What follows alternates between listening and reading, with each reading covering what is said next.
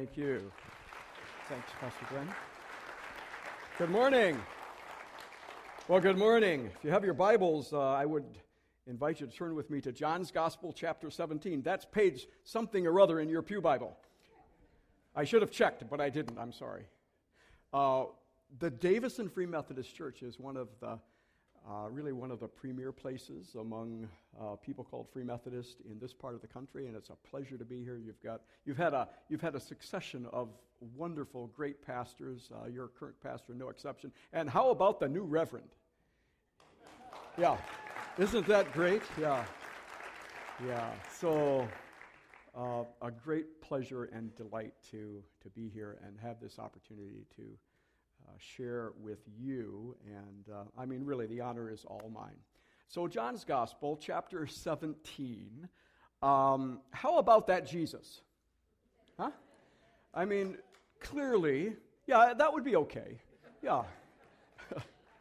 Once upon a time, old-time Free Methodists probably wouldn't have clapped, but they would have waved a hanky or something, or maybe run around or something, and that would be cool. That would be great. But clearly, one of the most incredible persons in all of human history.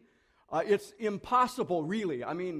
Even people who are not people of faith most would acknowledge it's virtually impossible to conceive of the world as we now know it apart from the incredible impact of the person of Jesus. And even persons of another faith or of no faith would be quick to grant that in the person of Jesus there is a kind of moral and spiritual authority. So maybe she wouldn't call him Lord. Maybe he wouldn't acknowledge him as Savior, but still a person of immense insight and wisdom and worthy of respect and honor. That Jesus, who is so much more for us, that Jesus, on the night before he went to the cross to give his life for the world, that Jesus, none other than he, prayed for his own. And not only for his own then, but his own now. And I'm wanting in these next several moments to invite you to join me in marveling over the fact that Jesus is praying for us. He's praying for you right now. Now, in this 17th chapter of John's Gospel, we get in some insight into specifically what it is that Jesus is praying for us as a fellowship of followers of his. And we're going to break into the prayer at verse 20, John 17, verse 20, where Jesus continues to pray, My prayer is not for them alone, not only for the disciples. I pray also for those who will believe in me through their message, that all of them may be one, Father, just as you are in me and I am in you. May they also be in us, so that the world may believe that you have sent me. I have given them the glory that you gave me, that they may be one as we are one, I in them and you in me. May they be brought to complete unity, to let the world know that you sent me and have loved them even as you have loved me.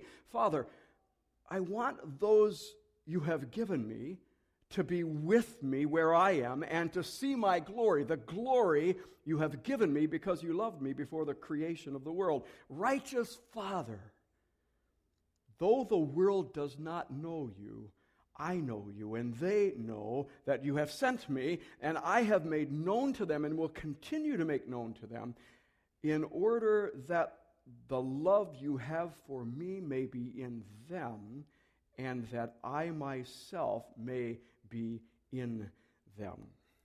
Amen. I suspect you're like me. I appreciate it greatly when people pray for me. All during my life, I've been blessed by the significant people in my life and their prayers support. My parents and my brothers and their families, my wife and my children, and soon, well, even already, my grandchildren, who are just wee little people. But they pray for Nana and Papa. And incredibly, there are people in lots of places, even around the world, it just blows our minds, who tell us on a regular basis, we pray for you. It's a tremendous blessing. And I've never met anybody that I've come to know, either I've already known or I've come to know, who maybe as we're about to part will say, well, by the way, whatever you do, don't pray for me.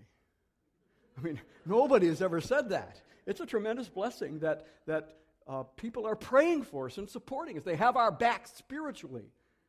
They're calling the resources of heaven down on our behalf. What a wonderful thing. Well, can you believe that the living Lord Jesus, with grave-busting power, is praying for us every day? Our circumstances, our situations, our challenges are on his prayer list. It's the general teaching of the New Testament. Hebrews 7:25 says, our great high priest, referring to Jesus, ever lives to intercede for us. The Apostle Paul tells the church at Rome that when we don't know even the words that we ought to pray, but we know we should pray, the Spirit of Jesus comes alongside and helps us and gives us makes our inarticulate groaning. Sometimes all we know to do is just groan.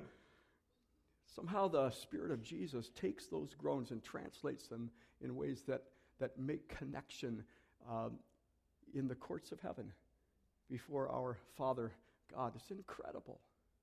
Well, here in John 17, we get a sense of what it is that Jesus particularly focuses upon when he prays for his followers, whether in the first century or the 21st century.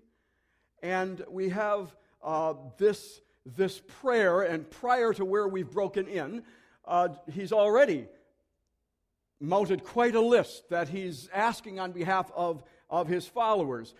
Make your glory known to them, Father, Jesus says. Care for them, even as I have cared for them. Keep them in your name. Set them apart for a great purpose. Make them a holy people on a holy mission that literally changes the world. And then, especially as we've read together, for those who will come to be his followers, for the people of the Davison Free Methodist Church, or those who have come to check out what's going on among the Davison Free Methodist people, for them too, I have a special prayer.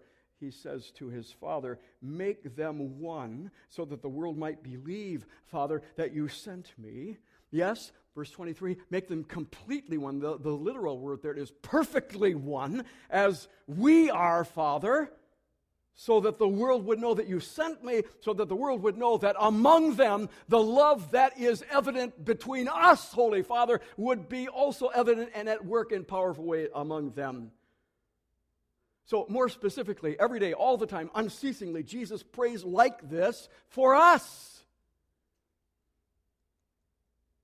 Now, often, what Jesus does and the way Jesus does it surprises us. In fact, if you're acquainted with his story, almost everything Jesus did, and especially the way Jesus went about it, surprised everybody. He didn't do anything. He was off script nearly all the time. And so here now, he doesn't pray as, at least I would imagine he would pray. He doesn't say, Holy Father, please, please, please, Lord, help these folks not to embarrass you. He doesn't pray, Holy Father, good grief, for heaven's sake, just work so that they don't turn out to be just a bunch of hypocrites. He doesn't pray, oh, Father, would you do a great work so that the whole world would be converted? He doesn't even pray that way.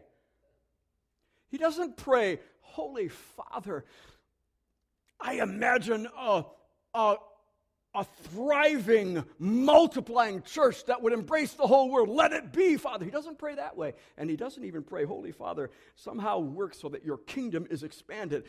No, instead, here's how he prays. It's surprising to me. He says, I want you to make them one. I want you to bring them together and do something very special in their togetherness, in their fellowship, so that the world would know that you sent me. So that the world would know that the love that you have is precisely the dynamic that characterizes everything they are and everything they're about. Make them one so the world can see that.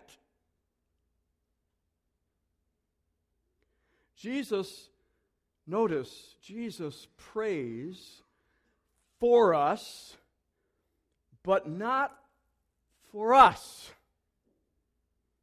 You see that? He prays for us, but not for us, rather for the world. In this prayer, we're not really the focus. It isn't about us. It's about Jesus, and it's about the world. God so loved, not us. Well, he does. That's not how the gospel goes. God so loved the world that he sent his one and only into the world to do a work of recreation. Now, I've noticed that when there's disunity, when there's trouble in the church, not just in the church, but any human organization, when there's trouble, very often it's because somebody has begun to think it's about them. And in this prayer, we see very clearly that Jesus prays for us, but it's not for us. It's for us, for the world. Now, why does Jesus pray that way? I'd like to answer that question. I'd like to take a stab at answering that question from the whole gospel story. It won't take as long as that makes it sound, so not to worry. If you've read the Gospel of John, and you are acquainted with the whole Bible, and not everybody is, so no penalty there. Take a deep breath, no problem whatsoever. But if maybe you have read the whole, you might notice that there's a similarity between the whole Bible, as the way the Bible as an entire book begins, and the way the Gospel of John begins. Both of them begin with the very same words, in the beginning.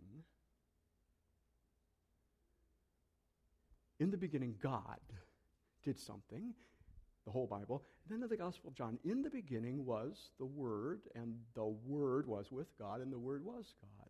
Now, what's going on there? John is of the opinion, John is sure that when God sends Jesus into the world, God intends to recreate the whole world. He intends to push the reset button in a way that will renew and refresh and recreate a once very good world that somehow now has become messed up, and God is not willing to let it go. He will recreate all things very good once again. And so he begins the gospel, the story of Jesus, in the way the whole human story begins. In the beginning, God, the Word, was there, front and center, the primary character in the story, and this God was at work throughout the long course of human history, giving light and light to all, until finally this Word that was with God, that was God, this Word became flesh and began to live among the likes of us, which is to say, God remedies a fallen and broken creation by entering into it, and from the inside, working new creation. Put another way, God works new creation by sending the world what the world needs. And Jesus, this is John's good news, Jesus is the one God sends. In whatever way the world and its people feel their need of redemption or rescue or help or recreation or a fresh start. Jesus is the one sent by God in response. The answer, the resolution to the difficulty, the dilemma is not an idea, it's not a doctrine, it's not a set of behaviors, it's not a code of conduct, it's not a secret handshake. It is a person and a presence. Jesus is God sending God's own self into God's world to meet its need. And Jesus said as much all throughout this telling of his story that we know as John's Gospel, because Jesus said it again and again, I am. Whoever, whatever, here I am. Here in me, God is responding, resolving, renewing, recreating his world. And however it is that the people of the world, people like you and like me, experience our sense of need, however it is we experience that, and it's different, it comes in different ways for different people. However that is, Jesus is the one God the Father sends to respond to that need as we experience it. And so for some people, it's a sense of sinfulness, brokenness, a violation, a transgression. And for people who experience their need in that way, Jesus is the one sent as the Lamb of God who takes away the sins of the world and all of their consequences. Some people experience their need in terms of a great distance between them and, their higher power, whoever that may be. And there's huge distance and alienation and aloneness. And for those who experience their need in that way, Jesus is the one who has been sent as the point person to establish connection, the one who unites heaven and earth and heaven. Some people are thirsty, and they don't have access to what will quench their thirst, literally their physical thirst, and then a multitude of other ways people are thirsty. And for them, Jesus is the one sent to offer living water that quenches the obvious thirst, and then all the others that are perhaps not so obvious. A lot of people today are hungry. They're hungry literally.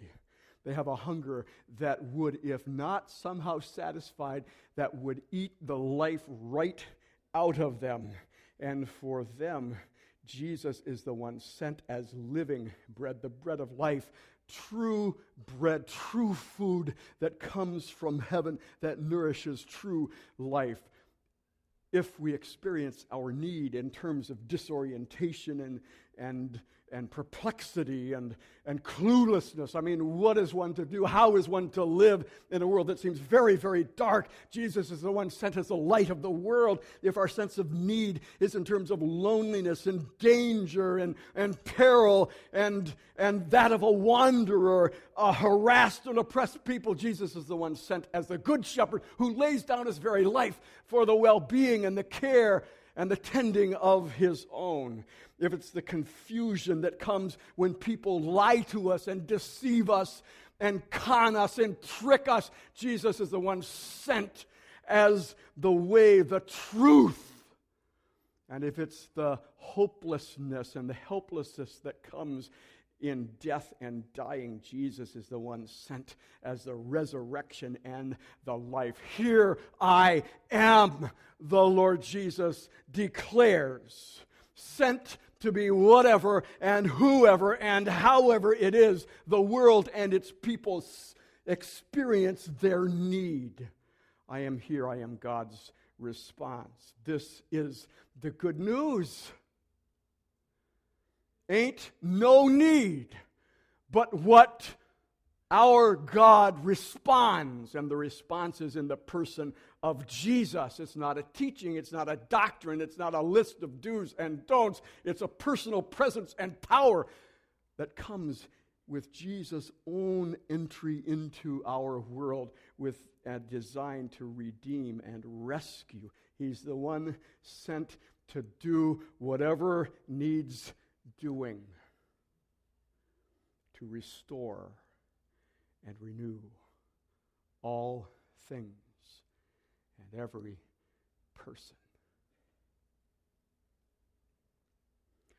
But will the world get that? Does the world have a clue about that? Do they know that this is who Jesus is and this is what Jesus claimed to do? Will the world understand that it is Jesus who has been especially sent to them? Will the world understand and know that this is what Jesus' people are all about? It's not about them. It's not about where they're coming from and where they're going. It's not about what they can do. It's about Jesus, where he has come from, where he intends to go, and what he and he alone is able to do. It's not about them. It is about him. It is about Jesus. We can't make anybody believe. We have to know that in an age where it seems like a lot's going against us, and maybe the world's falling apart, and maybe it is going to hell. Can't make anybody believe. We can't save anybody. We can't even save ourselves. How much less anybody else? We can't make what would be a true and authentic church dynamic and thriving. We can't bring the kingdom. We can't make it come. We can't in ourselves make it advance. Only Jesus can do these things. And as a matter of fact, Jesus doesn't need you, and he doesn't need me to do these things. He could do them all on his own if he chose. But that's not what he chooses to do. Like his Father, Jesus sends a people. But he sends people like us who have found in him the one sent. But he sends us into the world not to do what only he can do, not to be a substitute for what he can do, but to be a kind of people and to relate to one another and to the world around us in such a way that it becomes obvious that something's going on with those folks, and what's going on is Jesus. He sends a people to point to Jesus as the one ultimately sent, the one who is good news, who is the hope of the whole world and all of its people. And so here he's praying for his own. He prays for us to be together, to be drawn together one another, those of us who identify with a particular expression of his movement. And so certainly within a church, he's calling for us to be together, but then also to be somehow unified, powerfully unified with others who don't immediately identify with us, but who also name Jesus as Lord. He's calling us to somehow be together so that what we are, so far as the world can see and determine, what we are is about pointing to Jesus and preparing others for what only Jesus can do. Jesus prays for us. He prays for the sake of the world as he prays for us that we would be one, even one the way somehow in the mystery of God's own community, Father, Son, and Holy Spirit. He prays that we would be one as Holy Trinity is one, so that the world would see and would understand that Jesus is the one sent. He prays for us to be one so that what the world sees is Jesus in the flesh, Jesus embodied in a community of people who do what no other people on earth do, a body of people, for example, who love each other and forgive each other and show honor and courtesy toward each other, and not only toward each other, but even toward others who aren't a part of them and who disagree with them and maybe oppose them and abuse them. They're eager to provoke. They're provocative people, but they don't provoke in order to cause trouble. They provoke one another above all to a life of Jesus-like love and good works. A people who form an incredible family of care, but not an exclusive, private little club, but rather an incredible family of care that is open and eager for the many others to join them as well. Jesus prays for a unity so that his people do what no other people on earth ever do by nature. So they don't repay evil for evil and curse for curse.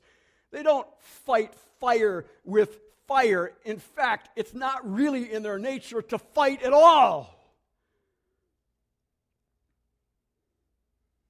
Just a people that have been so blessed that what they really want to do is just pour out the blessings that have come to them for the sake of the many others to enjoy.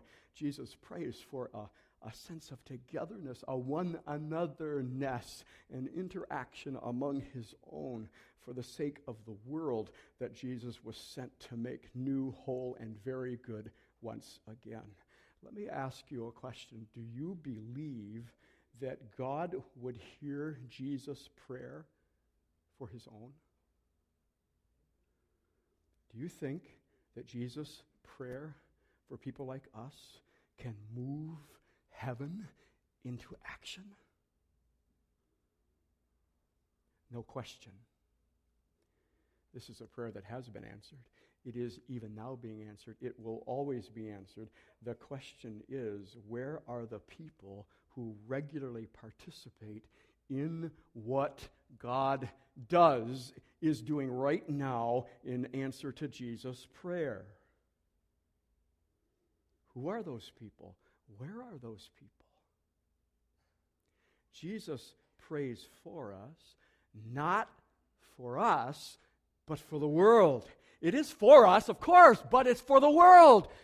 And of course, we're a part of the world that God so loved that in response, out of his love, he sent Jesus as the one to us, to the world. And perhaps we're a part of the world that already knows this about Jesus and has found Jesus to be the one sent for us. So Jesus prays for us, for the world, so that the world would know that Jesus is the one. Jesus is the one who even now is responding. He is responding. He is at work in our world, responding lovingly and powerfully and transformingly to every person, every situation, to every eventuality, to every possibility in ways that God knows best. Jesus is that one. So as we close, let me tell you at least some of what I think this means for us now. And again, it's a little surprising. At least my best read on this is that it's surprising. Again, it isn't what I would expect. You know, some of us, I mean, all of us probably have read this if we've read it and we thought, well, okay, Jesus is saying we got to stop fighting. Come on, just get along. What's the world to think if you're just always in conflict and fighting? Well, you should stop fighting. So knock it off. Get along. I mean, you should do that. But I don't think that's the main point. That's an important point. It's not the main point here, I don't think. Or we read this and we think, well, we should try to get along with other people and partner with them and do things together because you can do more together than you can on your own. And of course, it's very true. You should. I encourage you. It's one of our primary strategies these days as a Free Methodist Church to partner with as many, to partner strongly and powerfully. But again, I don't think that's the most important thing we can take away from this prayer. Jesus prays this way. Jesus wants us bad enough to die for it, to become the kind of people who show the world just by who we are, just by how we relate, just by what we say or don't say, how we say it, the kind of people who show the world that Jesus is the one sent special delivery from God to be whoever and whatever is necessary for the rescue and restoration and recreation our world so desperately needs. And so, friends, all human longing, including the yearning and the longing that maybe you felt this past week, that sense of incompleteness, that sense that, well, there's got to be more than this. Is this really what it's... seriously? All human longing traces to the primal longing only Jesus can meet and fill. He is the one sent special delivery just like that. And he must be the one like that for us. Each of us. And then all of us as we form community and fellowship of his followers. And so we read this prayer, and the Holy Spirit of God who inspires it, who made it a part of our scriptures, who energized Jesus as he lifted this prayer originally and is with Jesus as he continues to offer this prayer. The Spirit asks us, is Jesus that one sent for us? Have we found him to be the one sent especially for us and our need? Who fulfills our longings and our yearnings?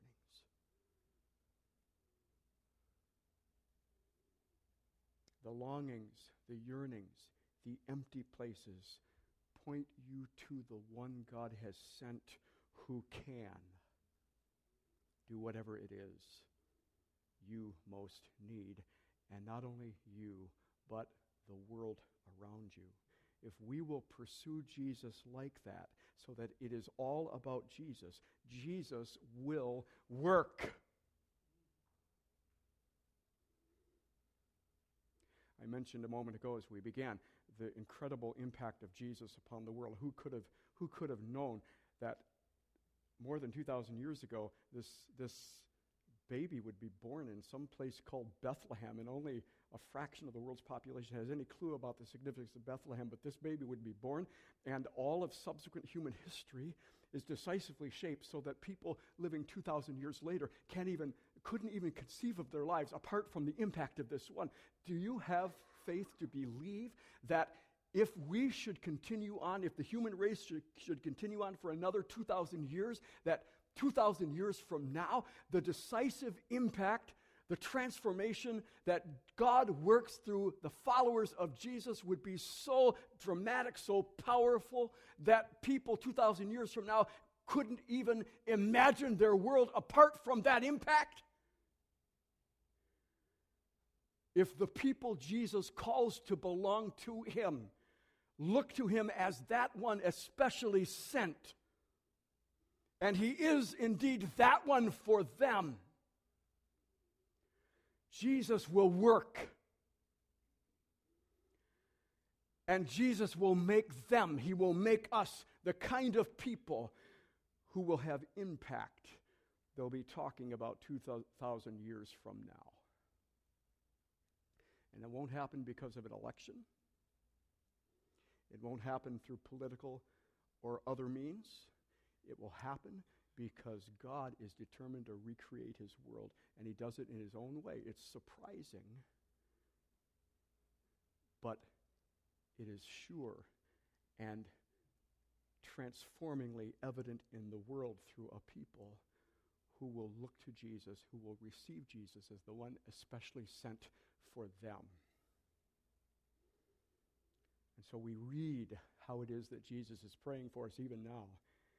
And the call of the Spirit as we read his prayer, as we understand that we're entering into, we're always, if Jesus is everywhere, we're always in the middle of a Jesus prayer for us, for the world. And the call to us is to find in Jesus the one sent, especially to you and to me.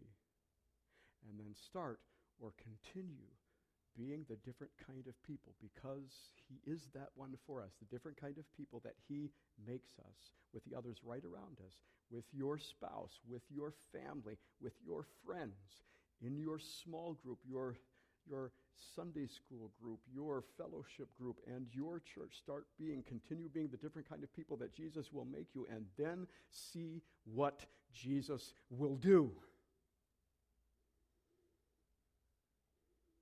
it'll be as incredible as he himself is.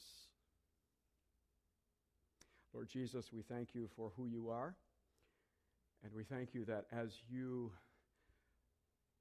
are in conversation with your Father, you reveal to us how it is you have been especially sent to us and to our world, and how it is through what only you can do, the world can and will be made new again. Lord, have your way. Do what only you can do. Be that one for us so that the world looks at us and is driven to wonder, so is this Jesus? Or maybe to conclude, so this is Jesus. Lord, make it so. We pray in your holy name. Amen.